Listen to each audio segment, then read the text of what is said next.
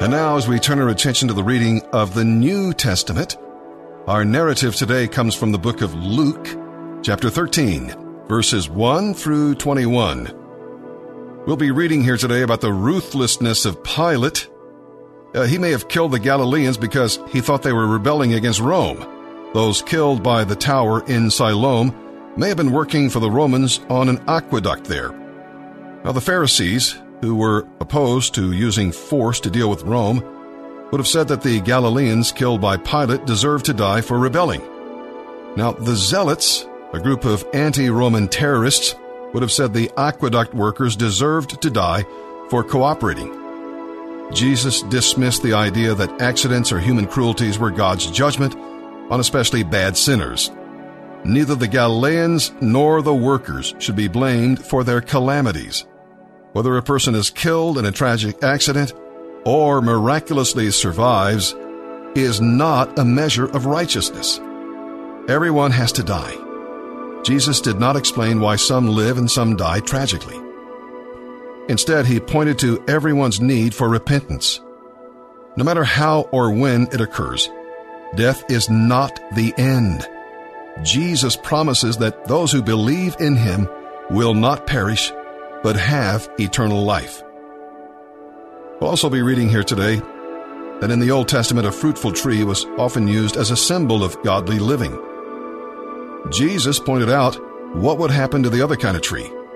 You know, the kind that took valuable time and space and still produced nothing for the patient gardener. By this illustration, Jesus warned his listeners that God would not tolerate forever their lack of productivity. Have you been enjoying God's special treatment without giving anything in return? If so, respond to the gardener's patient care and begin to bear the fruit God has created you to produce. Now, why was healing considered work? We confront this today. The religious leaders saw healing as part of a doctor's profession, and practicing one's profession on the Sabbath was prohibited. The synagogue leader could not see beyond the law to Jesus' compassion in healing this crippled woman that we'll read about here. Jesus shamed him and the other leaders by pointing out their hypocrisy. They would untie their animals and care for them, but they refused to rejoice when a human being was freed from Satan's bondage. Well, in our fallen world, disease and disability are common. Their causes are many and often multiple. Inadequate nutrition, contact with a source of infection, lowered defenses, even a direct attack by Satan. Whatever the immediate cause of our illness, we can trace its original source to Satan, the author of all evil in our world. The good news is that Jesus is more powerful than the devil or any disease. He often brings physical healing in this life, and when he returns, he will put an end to all disease and disability. All right, with that, let's begin our reading today here in the New Testament.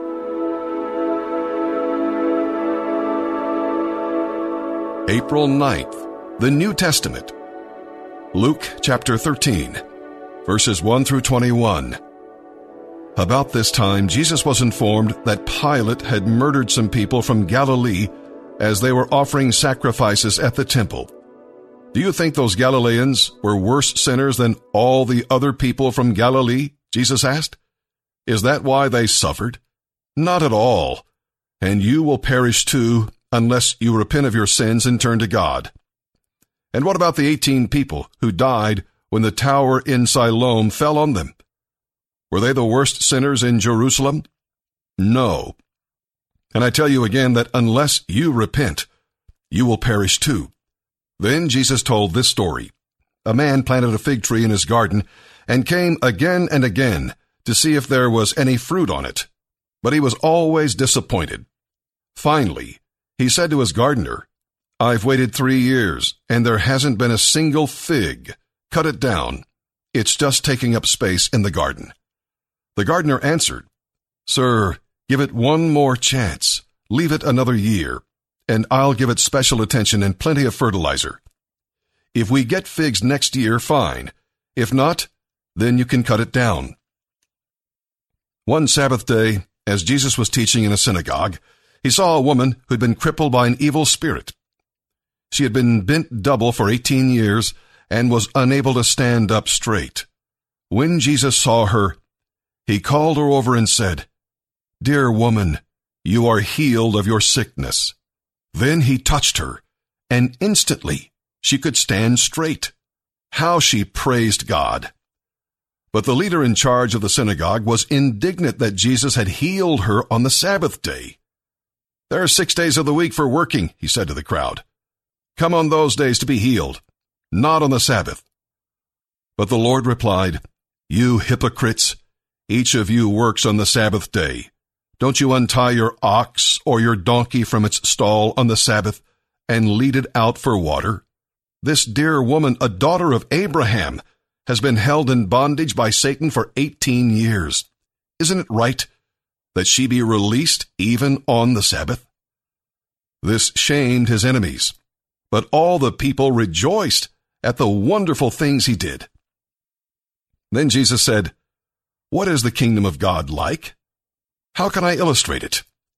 It is like a tiny mustard seed that a man planted in a garden. It grows and becomes a tree, and the birds make nests in its branches." He also asked, "What else is the kingdom of God like?